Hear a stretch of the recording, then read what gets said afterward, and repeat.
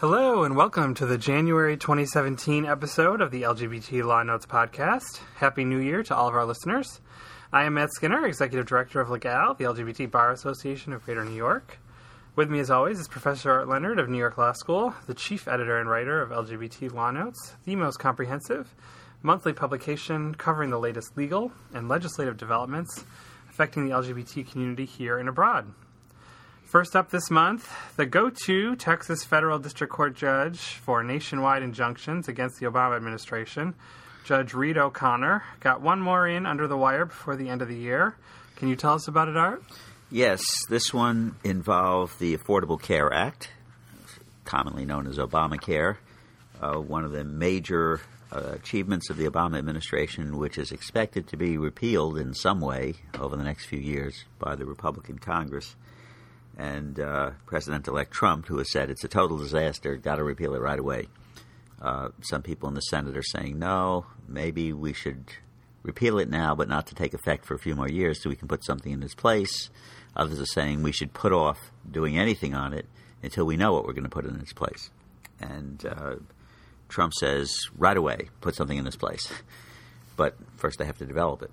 The problem is the procedure that they want to use to start putting this in motion in order to avoid the possibility of a filibuster is to put it in a budget resolution that would only require a majority vote, but that can only pertain to certain financial aspects of Obamacare, and I don't think would affect the anti-discrimination provision that we're about to talk about. That would come later. So at any rate, when Congress passed the Affordable Care Act, they included a provision prohibiting discrimination by healthcare providers who are receiving funds under the Affordable Care Act. Applies to doctors, applies to hospitals, and so forth. And the discrimination provisions were incorporated by reference to other statutes. And one of them was Title IX of the Education Amendments, which we've been talking about because the Education Department and the Justice Department have interpreted the ban on sex discrimination under Title IX to include discrimination because of gender identity.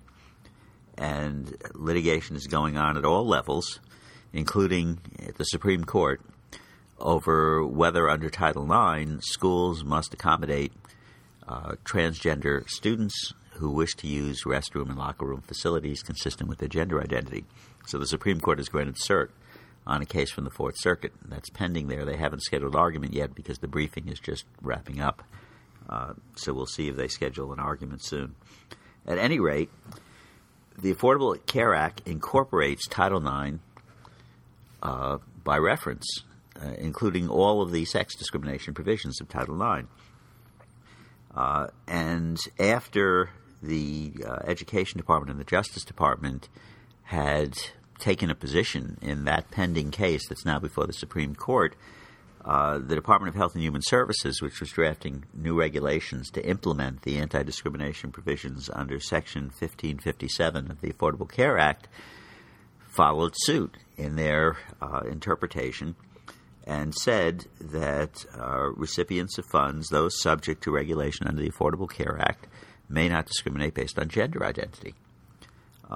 And there is some contention in the litigation that we're talking about now about whether that means that healthcare providers and hospitals must perform gender transition procedures, or whether there is any kind of opt-out, for example, for those who have religious objections or other objections to doing so. So in any event, this new regulation was published last spring. It was supposed to go into effect on January 1st. It covered both gender identity and abortion procedures as a matter of interpreting the sex discrimination provision. And a bunch of states and a bunch of religiously identified medical associations of doctors and hospitals, went into federal district court in the Northern District of Texas, the satellite office in Wichita Falls, where there is only one judge who comes out from Fort Worth a few days a week, Judge Reed O'Connor, who, as we've described him in this newsletter, has a propensity to issue injunctions against the Obama administration, nationwide injunctions. This is obvious forum shopping. In August, Judge O'Connor issued a preliminary injunction in a suit brought by the state of Texas and a whole bunch of other states, enjoining the Education Department, the Justice Department, and any other entities of the federal government from enforcing Title IX in gender identity cases, pending a final ruling on the merits. He held that the view that the sex discrimination ban in Title IX forbids gender identity discrimination is not consistent with the statute, not consistent with the statutory language, not authorized by the statute, beyond the competency or jurisdiction of these agencies to adopt such an interpretation and apply it. His injunction, of course, is only against the government, which was the only defendant in the case. It doesn't stop individuals from filing Title IX cases, raising these claims, and they continue to be filed around the country. But it stops the department from initiating new ones or initiating new investigations. So now he's faced with, among other things, the same issue of gender identity. I mean, the opinion also addresses abortion, but I'm not going to talk about that here. That would take us too far afield. But on the gender identity aspect of it, on December 31st, at the very 11th hour, Judge O'Connor issues his preliminary injunction, in this case, citing to and quoting from his earlier decision from August, saying that his interpretation of Title IX hasn't changed since then. And since Title IX is incorporated by reference in the ACA, he uses the same interpretation here. He sort of extracts out of context words and phrases to illustrate his view that when Congress adopted Title IX, they were intending to ban discrimination against men because they were men or women because they were women, and not against people because of their gender identity. He didn't go along with the idea that the sex stereotyping theory that's been developed under Title VII should be used, as it has been by courts in Title VII cases, to protect transgender people from employment discrimination under Title VII. He said, the statute that's incorporated by reference in the ACA is Title IX, not Title VII, which is a bit disingenuous because courts construing Title IX have said that Title IX's ban on sex discrimination is traditionally and customarily construed to be identical to Title VII's ban on sex discrimination. So, all of these sort of interrelate in the sense that various federal statutes prohibit discrimination because of sex. The Fair Housing Act, for example, Title VII, the Affordable Care Act. There are others, the Fair Credit Act. So the phrase "because of sex" should have the same interpretation, or at least the argument is made, since the words are the same, should have the same interpretation wherever it's used in federal law. And so if a theory of covering gender identity is developed under Title VII, it's appropriate for the enforcers of Title IX to adopt it, for the enforcers of the Equal Credit Opportunity Act, the Fair Housing Act, et cetera, et cetera. But Judge O'Connor constructs a silo here, and he says, forget about Title VII, not relevant. Just look at Title IX. I've already interpreted Title IX in my prior preliminary injunction decision. Therefore, I'm going to apply it here. So we get a national injunction against the Department of Health and Human Services and any other entity of the federal government that might have enforcement authority over the Affordable Care Act.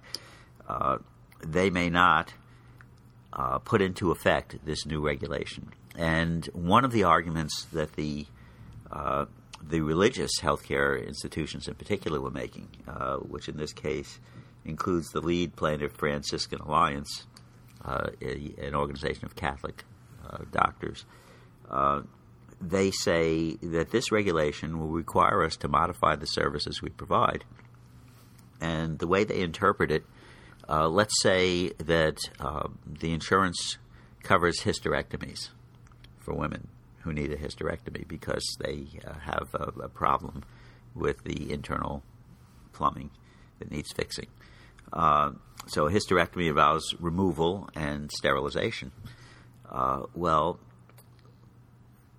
People identified as female at birth who want to transition to male, a hysterectomy is part of the transition process. Well, are they entitled to get a hysterectomy the same way that a female-identified person who was identified at birth as female gets a hysterectomy? Is it discrimination based on sex or gender identity, as the ACA has now been interpreted in this regulation, to deny the hysterectomy in the case of transition? Similarly for a mastectomy. Is it gender identity discrimination to refuse to perform a mastectomy for someone identified as a woman at birth who is transitioning to male? I think many of the issues come up with that direction of transition, where you can show that there's a procedure that is commonly performed for women, and here's a woman, someone identified at birth as a woman, who wants that procedure performed as part of their transition to a male gender identity. So, on a practical level, a lot of what you read about when a transgender person, is trying to get these procedures, is they talk to other people who've had it done and find someone who is friendly and familiar, and there's people that are sort of well known within the transgender community for performing these kind of procedures. So I think one thing that's just odd about this is that there's not a lot of trans people trying to convince surgeons to perform these highly sensitive surgeries against their will. They go to people who specialize exactly in the issue, and you're not going to find people who specialize in this issue at a Catholic hospital, yes, for example. But the argument is made, and the argument is also made on behalf of the state plaintiffs here, that they're going to be required to spend money because the ACA applies to the Medicaid program. Yep. They're going to be required to spend money on procedures that their state law and their state regulations don't authorize them to spend money on. And this is part of the reason why, in balancing the factors for a preliminary injunction, Judge O'Connor says, well, if they have to start spending money as of January 1st on procedures that the state doesn't want to do, then there's an immediate injury if I don't issue a preliminary injunction. Right. So he went through the factors, and he issued his preliminary injunction. So that regulation is blocked from taking effect. Now, whether that makes a difference, if the Republicans plan to repeal the ACA wholesale. But we should note, we will get a new HHS secretary, although yes, I have read some things that Tom Price might be the one cabinet nomination that we might get away with stopping because of some things he said about Medicare that make him really radioactive. But well, we'll see. The 538.com website, which does statistical analyses of things, a few days ago they published a table showing the rate of disapproval of presidential cabinet appointments, and it's virtually zero. Usually what happens is if someone gets controversial, they withdraw the name and it doesn't come to a vote. It's very rare. There's only been a handful of cases in the entire history of the United States where a cabinet nomination has actually been voted down by the Senate. Very, very unusual. But who knows? The Obama first-term cabinet appointments, several of them ran into problems and were withdrawn. But only one, I think, was voted down. We should add, the good thing, one positive thing here is that this is a fully published regulation. It was not just a dear colleague letter as in the education department context. This would have to be more complicated to unwind. And also, it's more than 6 months old. And that's important because the Republicans in Congress now are considering passing a statute that would allow Congress to revoke by majority vote in Congress, with the president approving, of course, any regulation published in the previous 6 months before this statute is adopted. And this regulation, I think, was published in the Federal Register back in May of 2016. So it's already more than 6 months old. So it can't be revoked under that authority. I understand that an appeal will be filed by the Justice Department from this preliminary injunction. I know the ACLU is looking to intervene. I did read that. So in order to appeal. In order to appeal. Because the Justice Department's going to change hands shortly, and they may not want to appeal. And this goes back to that Gloucester County case out of the Fourth Circuit that is now before the U.S. Supreme Court. That case poses two questions to the court. One is whether the Federal District Court should have deferred to the Education Department's interpretation of its regulation on restroom access in public schools. The regulation says that schools can have separate restrooms for male and female students and staff, but they have to be of equal quality and equal accessibility. They have to be equal restrooms. It's a separate but equal rule. And the Education Department has interpreted this as not presenting any barrier to the idea of requiring educational institutions to allow people to use the restroom consistent with their gender identity. They say that doesn't interfere with your ability to have male and female designated restrooms. It's just about who gets to use them. And that's left ambiguous by the regulation, which doesn't address it in any way, shape, or form on its face, transgender, and therefore the agency can interpret it to decide what's consistent with the mandate against sex discrimination. And on that basis, the Fourth Circuit said we have an ambiguous regulation with respect to this issue, so we go with the agency's interpretation if it's a reasonable interpretation of the statute. So the question for the Supreme Court, first of all, should they have deferred? Is the regulation ambiguous? Judge O'Connor said no in his decision in August, issuing the preliminary injunction. He thinks it's clear on its face. The Fourth Circuit thinks it's ambiguous. And so that's the first question on which the Supreme Court granted cert. The second question is whether, as a matter of statutory interpretation, Title IX can be interpreted to extend to gender identity. Now, it's possible that if the incoming Education Department leadership revokes the interpretation that they had put forward, then there's nothing to defer to. And it turns out that it's a question of first impression for the Fourth Circuit to decide, since I don't think they have prior case law in the Fourth Circuit on this. So the Supreme Court might decide that the first question before them has been mooted, and the second question hasn't really been considered appropriately by the Fourth Circuit, because they were just passing on whether the agency had a reasonable interpretation. They weren't providing a de novo interpretation of the statutory language to see whether it covered the situation. So it's very possible the Supreme Court will boot the case back to the Fourth Circuit without deciding it. I think another scary scenario is, though, they keep the case and they do Bowers v. Hardwick for the trans community. That's possible. We have no idea what Justice Kennedy thinks about transgender issues, and we actually don't know what any of them think about transgender issues, because so far the only case involving transgender issues that the Supreme Court decided on the merits was a prison case from long ago about protecting transgender prisoners from assault. And that goes back to the 1990s. So we have no recent expression by the Supreme Court, certainly not since we've had a revolution in the federal courts on transgender law issues. Right.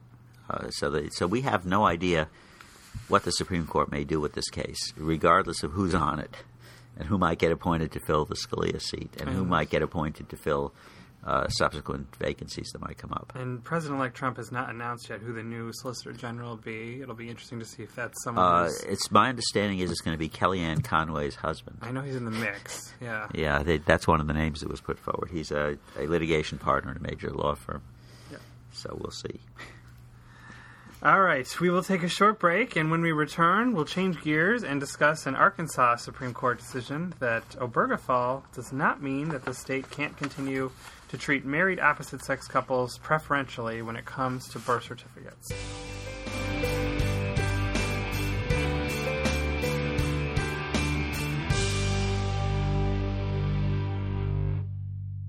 We are back discussing Smith v. Pavin, a disappointing 4-3 Arkansas Supreme Court decision from last month. I wrote about it for the January issue, and we'll summarize it now. This involves the Arkansas Department of Health, pursuant to its obligations to produce birth certificates for children born in Arkansas.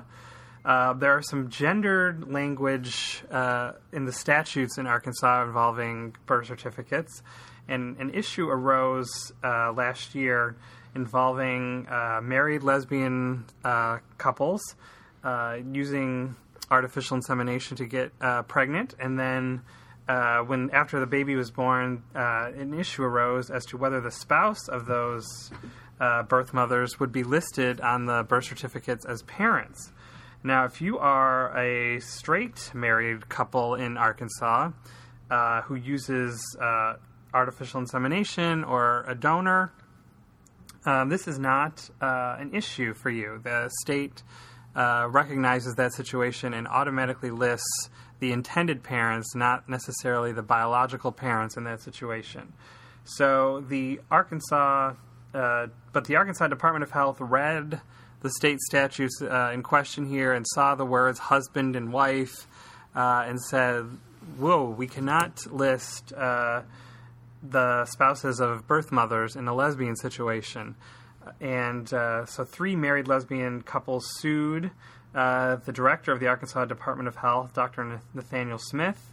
Folks will probably recognize his name as the defendant in the state's marriage litigation a couple of years ago. And they got a positive decision from, they call it a circuit court in Arkansas, but it's essentially the trial court in Arkansas, who agreed with them that this is an unconstitutional situation in Arkansas post-Obergefell. He also looked at the final order in the state's marriage litigation, which was known as Smith v. Wright. There was a final order in 2014 that later got affirmed after Obergefell by the state Supreme Court when they dismissed the case, that said, listen, every statute that involves marriage in Arkansas is arguably covered by this order, because it said everything in Arkansas that does not recognize same-sex marriage is struck down and enjoined. So he said that covered this situation. He also said post-Obergefell that this is clearly unconstitutional. So he ordered the state agency to stop doing this, and he ordered revised birth certificates in the 3 specific cases that were before him. And since he's one of the few judges we're talking about in this podcast who actually did something right, we should not leave him anonymous. It's Pulaski County Circuit Judge Timothy Davis Fox. That's correct. But the agency didn't get a stay, so these 3 birth certificates are correct and can't be changed back. But the agency did appeal the merits of the case to the state Supreme Court. And in December on, let's see, what was the date? December 8th. December 8th, the Arkansas Supreme Court released their decision, which was 4-3, that reversing the circuit court on the merits here of the case. So starting, and I'll list the Arkansas justice's name who wrote the opinion, was Josephine Linker Hart. She saw basically this case entirely differently from Judge Fox, and at every point in her analysis she points out that marriage and birth certificates are completely separate, and that it was totally improper to conflate the rights of same-sex couples as regards marriage with this issue of who gets listed as parents on birth certificates. And so, reducing to the status of dicta the statement in Justice Kennedy's opinion in Obergefell, where he listed all the various things that go with the right of marriage, he mentioned birth and death certificates, where spouses are identified and parents are identified and stuff. And it took a real stretch of reasoning to avoid that explicit language in Obergefell, but she says Obergefell did not address Arkansas's statutory framework regarding birth certificates either expressly or impliedly. So apparently because Justice Kennedy didn't cite the specific Arkansas statute here, she thinks it wasn't covered. And because Arkansas isn't in the Sixth Circuit, he would have no reason to, because Arkansas wasn't a party to that case. Right. She also says a fair reading of the final order in the marriage litigation doesn't control here either, because there was no specific mention of these birth certificate statutes. So she moved on to a constitutional analysis, and she said basically the primary purpose of the birth certificate statutory framework is to name the biological mother and the biological father of the child truthfully. She keeps using this biological nexus language, and she used an affidavit by someone from the Department of Health that talked about how, a lot of people later on in life need to know about maybe family health issues that they've inherited genetically from biological parents, and so this serves important public health issues, and it provides critical assistance to an individual's identification of personal health issues and genetic conditions. And, of course, it does that when a married opposite-sex couple use an anonymous sperm donor. Then we know from the birth certificate who the father is, right? Yeah. The biological father? Nope. No. So it involved a lot of sort of cognitive dissonance for her to get to the conclusion here. But in other words, this is a political decision. Exactly. Okay. So adding insult to injury, at the end of the decision, she and the colleagues in the majority admonished the Judge Fox for remarks he apparently made when the agency sought an emergency stay before the case was accepted on the merits. She said the gist of Judge Fox's remarks was that if this court granted the stay, then it would deprive persons of their constitutional rights, and that this court previously had deprived people of their constitutional rights in a separate matter. The marriage case. Yes. Which Fox, I believe, was the trial judge for. There might be some forum shopping in Arkansas, too, yes. for gay rights plaintiffs. In the eyes of the majority, these comments were made to gain the attention of the press and to create public clamor, and arguably undermine public confidence in the independence, integrity, and impartiality not only of this court, but of the entire judiciary. In other words, the problem is that the remarks were true. Most likely. Very damaging. Yes. So there was some positive news out of the dissents in terms of it's good to know that the 3 of the justices on the Arkansas Supreme Court saw this in a more realistic way. There were 3 separate dissents, one by the Chief Justice who quoted Bob Dylan and said, look, the times they are a-changin'. We may not like this, but it's clear that there are same-sex couples having children in Arkansas, and it's sort of ridiculous that we can't recognize that and treat it seriously. One of the other justices said that we really shouldn't have ruled on the merits of the constitutional issue here because the case is fluctuating, and the Department of Health sort of changed its story in terms of how it was going to handle these after the case was filed. And there was one justice that really gave a full constitutional analysis where he agreed that there's really a constitutional problem here with treating opposite-sex and same-sex couples completely differently. And now the question is whether the couples here or the attorney on the case decide to go to the U.S. Supreme Court. And there are developments there since this issue of Law Notes was put to bed over New Year's weekend. I have since read that the ACLU LGBT Rights Project, which is involved in the case with the Arkansas ACLU, is planning to file a cert petition. So I think that there's a possibility this one will be presented to the Supreme Court. Whether they'll take it, we don't know. As you pointed out in your article in Law Notes, there was a previous case involving a failure by a state to accord equal treatment to a same-sex married couple. The VL v. EL case about the refusal of Alabama to afford full faith and credit to an out-of-state second-parent adoption. And the Supreme Court moved with alacrity on that one. They get a cert petition, and rather than granting it, they issue a summary decision reversing the Alabama Supreme Court and saying, hey, guys, we said equal. Do you understand what equal means? Equal means treat them the same as different-sex couples. Yeah. Although actually the focus there was on the full faith and credit clause and the fact that one state is not allowed to deny full faith and credit because they just disagree with the interpretation of the courts in the other state. Yeah. So stay tuned. We may have another case going to the U.S. Supreme Court involving gay rights soon. Well, more than that, we've got a cert petition on file for the Colorado Marriage Baker case. Right. And just after the New Year's, during the first week in January, we got a cert petition filed out of the Ninth Circuit from a case that rejected a constitutional challenge to California's ban on conversion therapy for minors, arguing religious freedom, etc.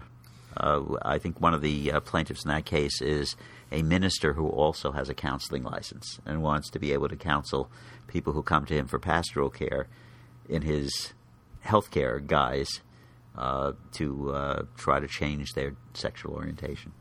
So that's going to be presented to the Supreme Court as well. And, of course, we're awaiting President-elect Trump's nominee for the right.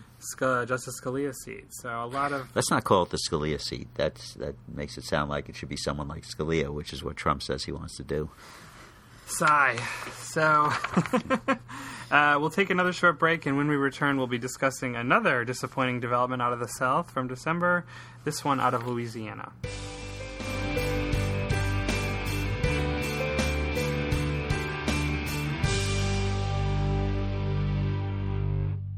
We are back discussing a Louisiana judge declaring unconstitutional an executive order protecting LGBT state employees and contractors from discrimination. Can you tell us about it, Art? Yeah, this was after John Bel Edwards was elected, took office earlier this year. Governor Edwards is a Democrat, and he decided to take the traditional anti-discrimination executive order and expand it to include sexual orientation and gender identity, and furthermore, for the first time, to require that contractors with the state of Louisiana not discriminate in their practices based on sexual orientation or gender identity. This in a state where there is no state law banning such discrimination, and the state constitution has not really been interpreted authoritatively by the Louisiana Supreme Court to prohibit such discrimination. There are anti-discrimination ordinances in a few Louisiana municipalities like New Orleans, Baton Rouge. So in any event, the Attorney General of the state, Jeff Landry, who's a Republican. It's an elected position, and the Department of Justice of the state filed a suit in state court in the parish of East Baton Rouge, the 19th Judicial District, seeking an injunction against this executive order. They wound up before Judge Todd W. Hernandez, who issued a decision on December 14th enjoining the executive order. He found that the governor had exceeded his authority, and he reached this decision not by reliance on voluminous state precedents describing the scope of the governor's executive order powers, because there don't seem to be any, or at least none that were cited in the opinion. He goes on his own interpretation of the state constitution. He says that the governor, as chief executive officer of the state of Louisiana, shall see that the laws of this state are faithfully executed. And there's a statute which authorizes executive orders, which the judge says the sole purpose for the issuance of an executive order is to provide the office of the governor with a mechanism to faithfully execute the laws of the state of Louisiana. So the judge says, since the laws of the state of Louisiana do not ban sexual orientation or gender identity discrimination, the government's authority to issue an executive order under this statute does not extend to forbidding such discrimination within the state government. Now, he was paraphrasing the law. I decided it would be a good idea to look it up and see what it actually said. It says, the authority of the governor to see that the laws are faithfully executed by issuing executive orders is recognized. That's what it says. It doesn't say the laws of Louisiana. It just says the laws. Now, the laws would include federal law, which would include the 14th Amendment. And in 1996, the U.S. Supreme Court ruled in Romer v. Evans that it violates the Equal Protection Clause for a state to single out for disadvantageous treatment LGBT people, or at least lesbian and gay people. Transgender people weren't on the radar in 1996 of the Supreme Court when they issued Romer, but I think the analysis follows. So I would say that any governor, since all governors, when they take their oath of office, swear to uphold and protect not only the state constitution and laws, but the Constitution and laws of the United States. And therefore, if a governor is announcing a policy for the executive branch of their state with respect to employment practices, the federal Equal Protection Clause, at the very least, if not also the state constitution's equivalent of that, would forbid unjustified discrimination on the basis of sexual orientation or gender identity. And so the executive order is merely stating, in a sense, solidifying a truism that under law, under U.S. Supreme Court precedent, the state will not discriminate based on sexual orientation and arguably gender identity. As to extending it to public contractors, that's a bit more of a stretch. President Obama did it in a federal executive order, which was heavily criticized by Republicans as going beyond his authority, and we were anticipating that there would probably be some lawsuit challenging it. But since it is distinctly possible that President Trump, when he takes office, will find on that pile of documents on his desk that he swears to sign the first day an order rescinding Obama's executive orders. We'll see if that happens. That's something to be on the lookout for later in January. But in any event, I think that there's a good argument to be made that at least with respect to the personnel policies of the state of Louisiana's executive branch, the governor as chief executive can adopt a non-discrimination principle without violating his oath of office, without exceeding his authority, but not according to the judge. But the governor did announce shortly after the opinion was issued that he would appeal it to a higher court. So we will expect further developments here in Louisiana. One funny thing I'll just note that I saw on several blogs, but people discovered that the Attorney General in Louisiana's brother is gay, and they found him and sort of he called his brother out for initiating this litigation. So he's Thanksgiving or Christmas might have been awkward in the Landry family. Yes. All right. We will take our last short break, and when we return for our Of Note segment, we'll update our listeners on the sad final chapter of the San Diego public nudity arrest saga.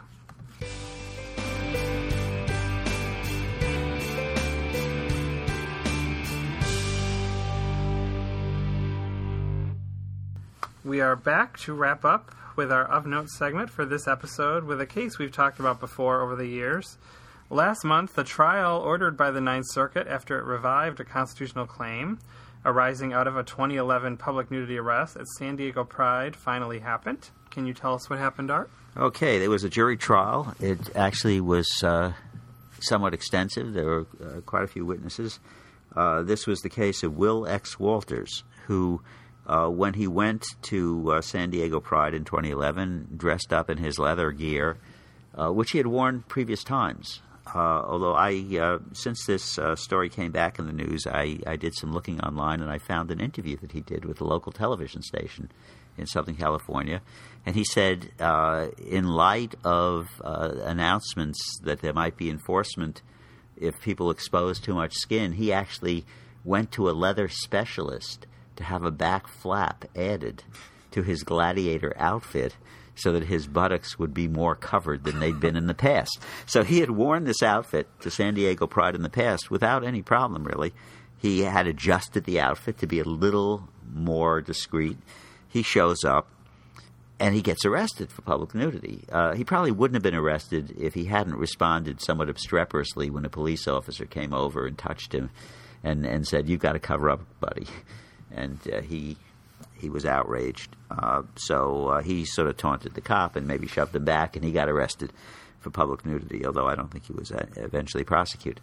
But he files in federal court claiming discriminatory enforcement. He says that people wearing much less on the beach who are not obviously gay were not being arrested, et cetera, et cetera. And the federal district judges threw the case out, sort of laughed it out. And it went up to the Ninth Circuit, which on April 5 of last year reversed and said he had a potential constitutional claim here and he was entitled to a trial. One would think that thus encouraged the city would offer a settlement and make the case go away, but instead they had a trial. I guess the police chief was rather indignant at the charge that her agency was discriminating based on sexual orientation. They consider themselves a reasonably gay-friendly city. And in fact, there was some evidence that the police crackdown with the nudity ordinance was at the instigation of the San Diego Pride Committee, which wanted a more family-friendly Pride festival. And they thought that people were exposing too much skin and, people wanted to bring kids. At any rate, it would be laughable if it didn't end in tragedy. All right, so on December 13th, a federal jury in San Diego rejected Mr. Walters' claim, ruled against him, ruled in favor of the city, leaving Walters with legal bills of $1 million or more to pay. I mean, he'd been counting on the fact that under there's a federal civil rights statute. If you prevail in a Section 1983 constitutional civil rights claim, you can get an award of attorney's fees, and I think he was counting on that. The word is that he stormed out of the courtroom. He didn't even stop to make a statement. He was just shocked, totally shocked, became incommunicado, and finally a neighbor asked the police to check his apartment, hadn't heard anything, and he was discovered dead in his apartment on December 28th, just weeks after the jury verdict. Police suspect suicide. I checked to see if there are subsequent news reports, and there haven't been, at least that have shown up on the internet. But he ended it, and it's really kind of crazy. I mean, he's 35 years old, smart, articulate guy. On this TV interview, he comes across wonderfully. And it's such a shame. One of the local newspapers, the San Diego Union Tribune, in reporting on the case, had a quote from City Human Relations Commissioner Nicole Murray Ramirez, who is one of the openly gay members on the city's Human Relations Commission, who said he was a young activist and many of us thought he had a bright future in our community, and it's a loss to our community. So this is a case that actually inspired a lot of laughter in the early parts of the case, but now it's a case that brings great regret that he perhaps pushed it too far, pushed it further than he should have. The police chief, responding to the verdict, said that the jury confirmed that our officers acted appropriately in the way they addressed the municipal code regarding nudity at special events throughout our city. So that's the bottom line on an unfortunate ending. All right. Well, that's all the time we have today. One quick plug: if you happen to be an attorney in the New York area and would like some free CLE credit, please join Art and I on Thursday, January 26th, for our annual LGBT Law Year in Review CLE at the offices of Davis Polk. You can register on Legal's website. All right, thanks for listening. To read the latest issue of Law Notes, please become a member of Legal or a Law Notes subscriber by visiting www.le-gal.org. This and future podcasts can also be found online in iTunes or at legal.podbean.com. Please take a moment to give us lots of stars there if you like the podcast.